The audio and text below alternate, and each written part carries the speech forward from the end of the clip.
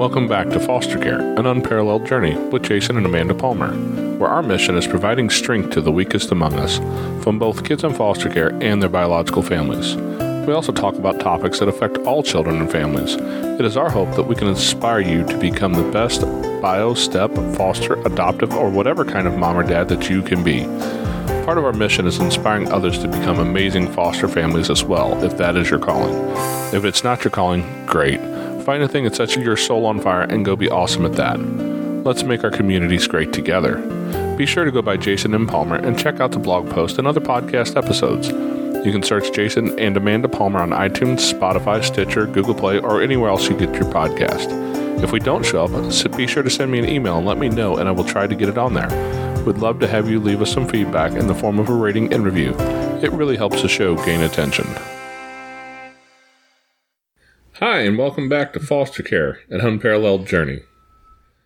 We are listening to the beeping noises of the ambulance outside and the kids making noise in the house.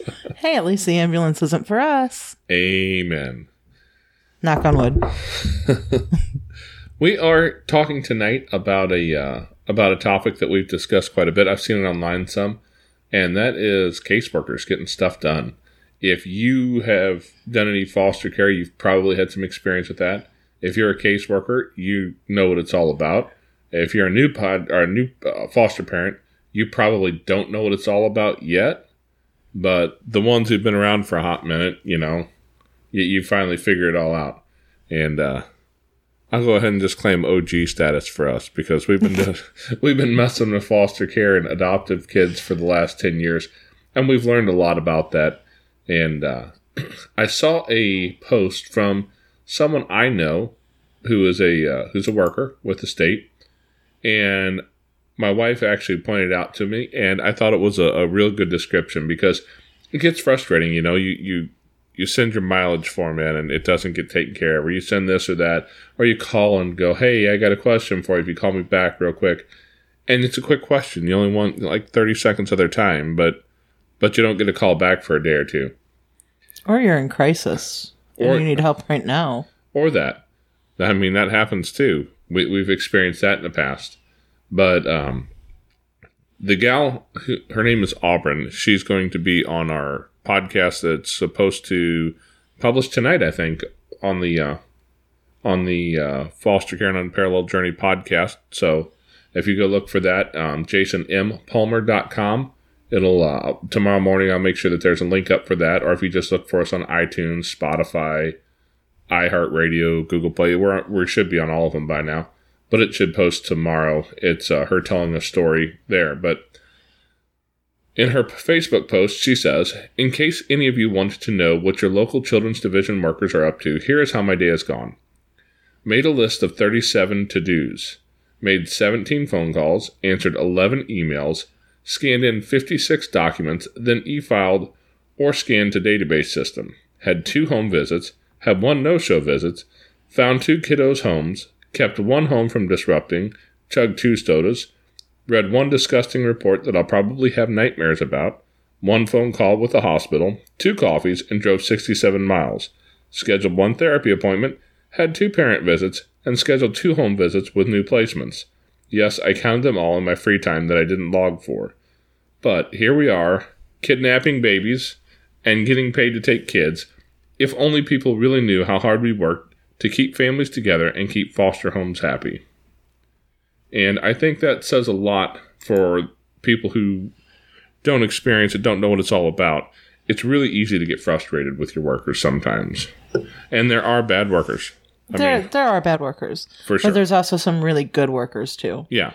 That are out there working their butt off for the kids, and they really do care for the kids. That's why they're there. They're there to take care of kiddos. They all have their different reasons for why they're doing the job that they do. But deep down, they're there to help kiddos. I agree. Definitely. And there's so many parts that we don't see. Yeah. We don't see everything that they do on a day-to-day basis. Like, where she's talking about scanning in 50-something different forms and then e-filing and logging all that. And that's the stuff that doesn't get any of the headlines. You never see that in the news article about a foster or a caseworker doing something crazy, but no, those paperwork, that's paperwork for court. That's getting your stuff straight for the kids, And that's legal stuff they're legally required to have done. I've actually seen a judge. I've been in court and seen a judge say, hey, if you don't have this done, I'm going to throw you in my jail for contempt of court. And he was talking to a worker. So, yeah, I do recall that now that you mention it. The judges do, they keep them on their toes. And everything has to be just right. When they walk into that courtroom for your TPR or for your court case, if they don't have the paperwork right, you're looking at a continuance. You're looking at another 3 months. Yeah. Or you're looking at your whole case being blown apart because the paperwork's not done right. You're looking at a kiddo going back home when they're not ready to because the paperwork isn't where it should be. Yep. And paperwork is just one aspect of it. There's so many details, the visits and checking in, the FSTs and, they do a lot. The one thing I know that has to drive them crazy, because it's always driven us crazy when it happens to us, is when you go to all the trouble to schedule a visit, you make sure you have the time off to go do it. You pack everybody up, you get everybody there, you sit there for what, 20 or 30 minutes? Yeah. Before they just call it and say, okay, they're not showing up. But a worker's tied up, a visitation room's tied up, a foster parent's tied up. You've got all that so that somebody can just not make it for a visit. Yeah, it's frustrating. It's frustrating all around. And then you get the message later on that says, oh, yeah, sorry, I had my days mixed up. I didn't know. Can we do that tomorrow instead? Right. Can you just drop everything and do it tomorrow now? Yeah. And so you've got these workers doing all these things. And for the most part, most workers are at least decent humans trying to do a decent job.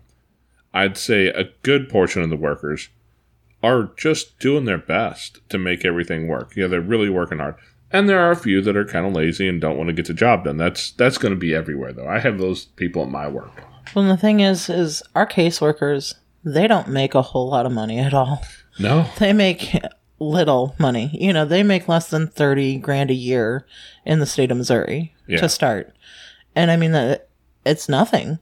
And the caseload, you could just go on and on and on. The caseloads are immense. They're supposed to have a few kids and they end up with triple caseloads. Yeah. And how do you juggle that? Absolutely. I know that it's not uncommon to find workers that have caseloads that exceed the legal limit, because the limit might be here, but when the stack of kids is here, you got to take the rest of them and put them into the caseload you files. Can't just toss a kid aside and say, oh, well, I can't do this because I'm at my limit. It doesn't work that way. Yeah.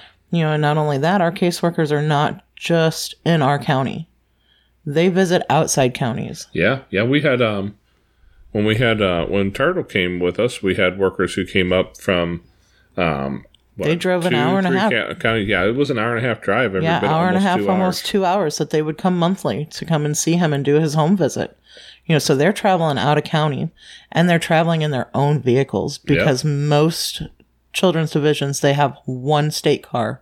Yeah. So they're using their cars, their gas, their wear and tear. And not only that, the one thing that I really want people to take home is when our caseworkers go home, they take it with them. Oh, absolutely. They take those cases home. They take those babies home with them, and they think about it, and they have nightmares about it, and it doesn't just end when they punch the time clock. Oh, yeah, because these stories, some of them, just like the one she talked about in the post there, she read a report that was so disgusting, she'll probably have nightmares about it tonight.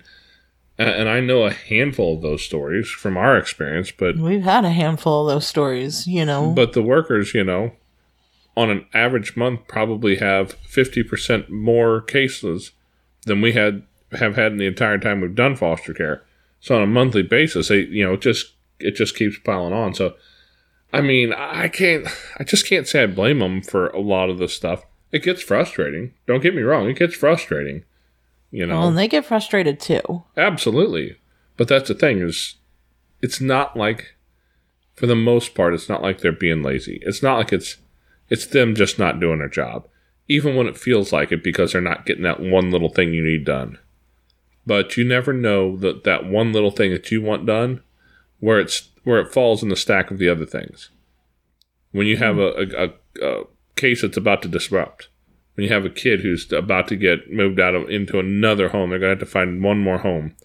And sometimes that has to happen. You've got a teenager who ran away, who didn't come home from school. It happens. And we all think that our case, the case that we have right now, that's the worst case. And it is the worst case for you because it's the one you have right now. But it may definitely not be the worst case that caseworker has. Oh, yeah. Yeah. It may not be, as high up on the priority list as it is for you. Because there's always a story that is worse than the one that you have. Yep. I would absolutely agree with that. It's just important to realize that as much as it seems to you and to us sometimes, like they're just not getting to what they need to, usually you're wrong. You just don't know what's going on. They're not allowed to discuss that other case with you. They can only try and maybe make you understand by saying, hey, we have another case that took precedence. Yeah, but just try to have some patience. And if it is really important, there is a chain of command. If you need somebody, by all means, keep going until you get an answer. Yeah, keep going until you find somebody. But if it's something that can wait until tomorrow, you might let it rest. Yeah. Yeah. So that's about all we have for tonight. We had to do a quick one, and fortunately, the kids haven't been ridiculously raucous or noisy and not real loud traffic behind us tonight, so we're going to call that a win. Hey, bribed them with video games. Right? That's what good parents do. They bribe with video games. Woohoo! All right, guys. Well, we'll see you soon.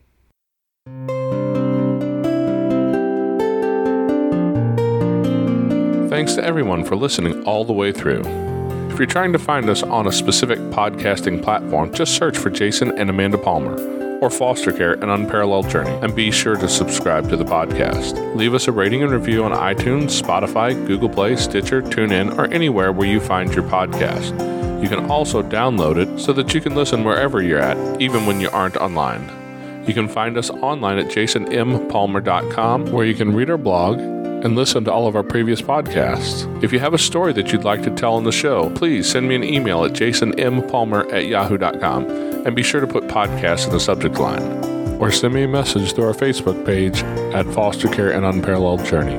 We'll see you next time.